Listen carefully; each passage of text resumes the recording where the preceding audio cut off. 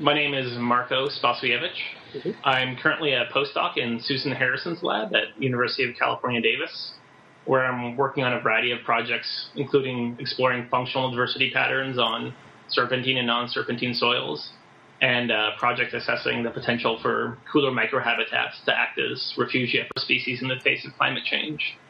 I did my PhD with Catherine Suding at University of California, Irvine. The focus of my PhD was exploring functional diversity patterns in alpine tundra.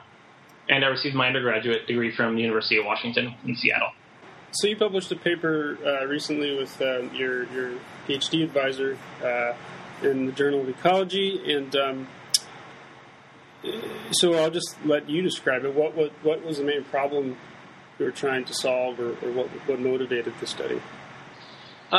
So this project really started with me wanting to understand how the factors that structure communities change along environmental gradients. Mm-hmm. Alpine tundra is sort of really interesting in that you get really strong environmental gradients over really short distances.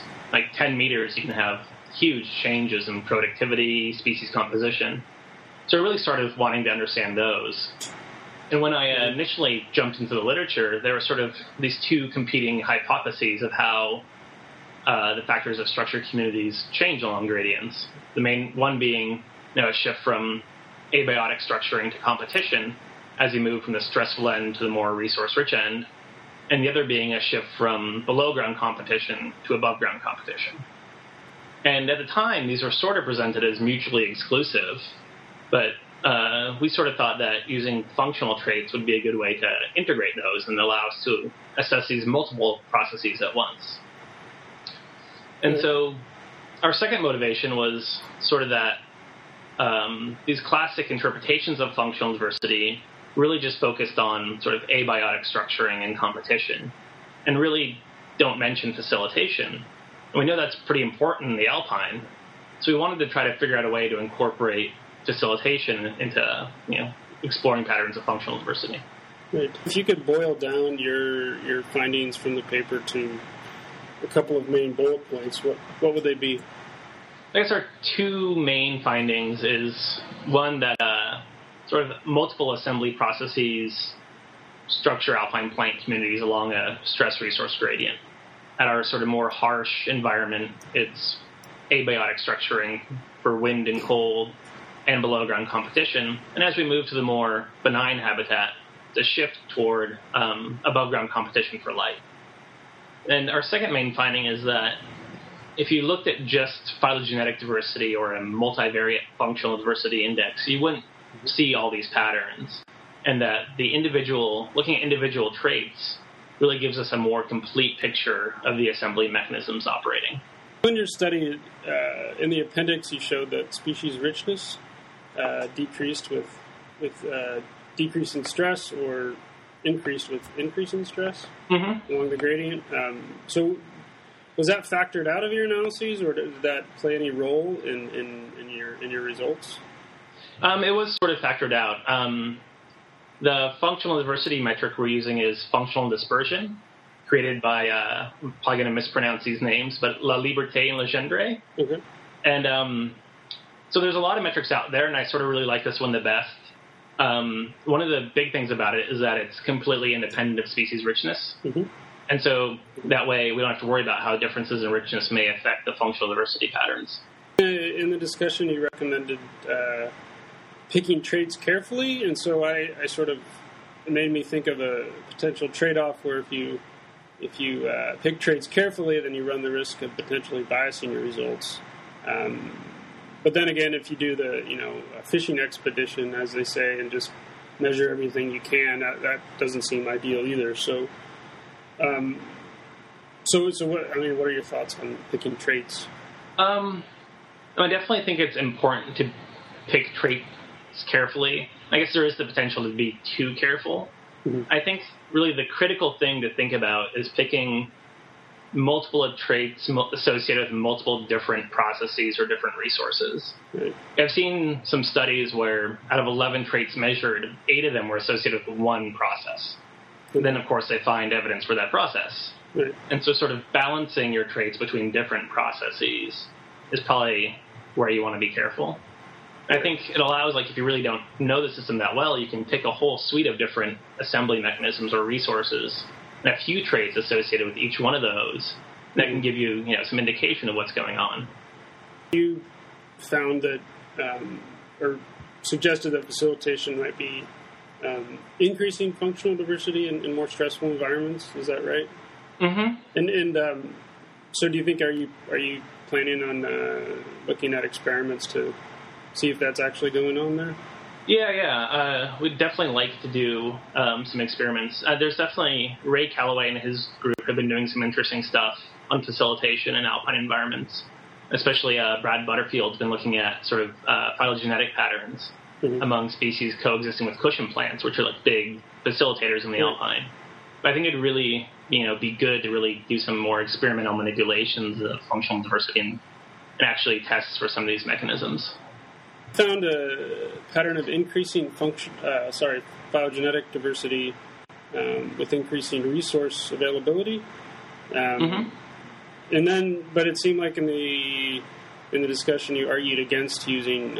So that was a significant effect in your paper, but you still argued against using it in addition to the multivariate trait approach.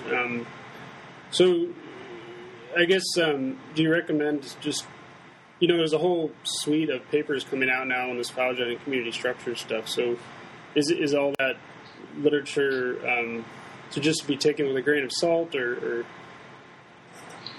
No. I think the phylogenetic patterns are still really important, and I think what's useful about them is they sort of integrate over all the traits you measure and all the traits you don't measure, and they really give sort of like the net effect, so the dominant mechanisms operating. I think the important thing to consider with looking at phylogenetic diversity and multivariate functional diversity is if you have sort of opposing assembly processes.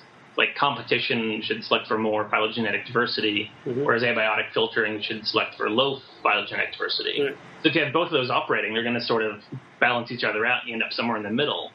And so there may mask sort of the patterns that way, of the individual processes that may be operating. So I think it's still really informative, but I think it's probably most informative if you use it in conjunction with trait analyses. Right. So do you think the utility of the phylogenetic structure approach depends on scale? Because in your study, it was a relatively small scale compared to some of the other studies like this that are out there in the literature. So, it makes me wonder if phylogenetic approach would be more applicable at a very large scale. Yeah, I think probably if you're getting a lot like huge turnover going from a grassland to a forest, it's probably much more applicable than, where you have a lot of similar forbs that are varying slightly in traits. Right.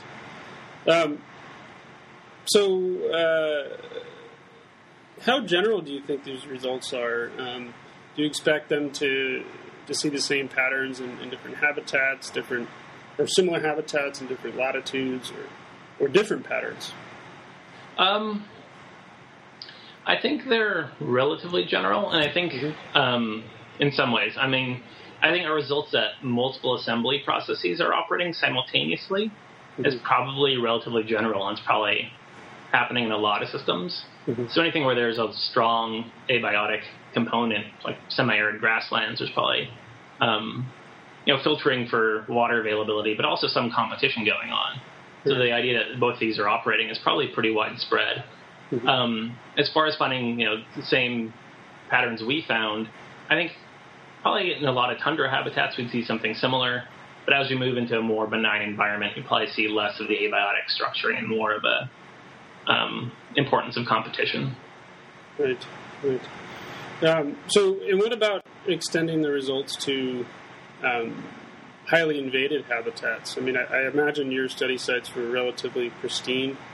The alpine tundra has almost no invasive species. So do you think invasive species would sort of somehow buck these trends in some ways?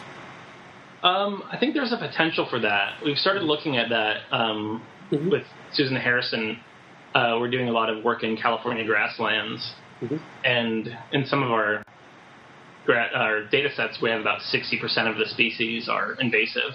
Right. And it's really sort of swamping the functional diversity patterns. Right. So I think that may really alter what we see on the ground. And so we've started separating out the invasives when we analyze functional diversity, doing it both with and without, and seeing very different patterns. Mm-hmm.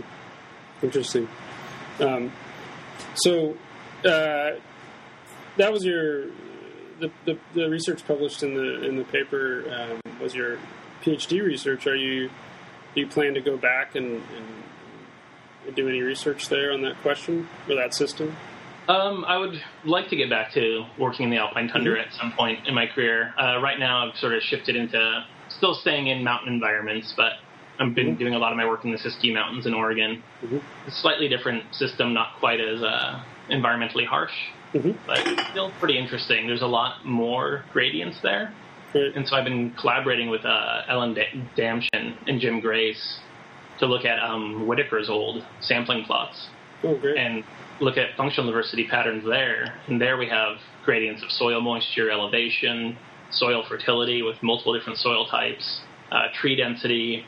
So there we're going to try to look at how all these different factors both directly and indirectly influence functional diversity. But I would still like to get back to the alpine tundra and do some more mechanistic experiments there. Right. So what was the most challenging part of the study? Surprisingly, it was actually the functional diversity analysis.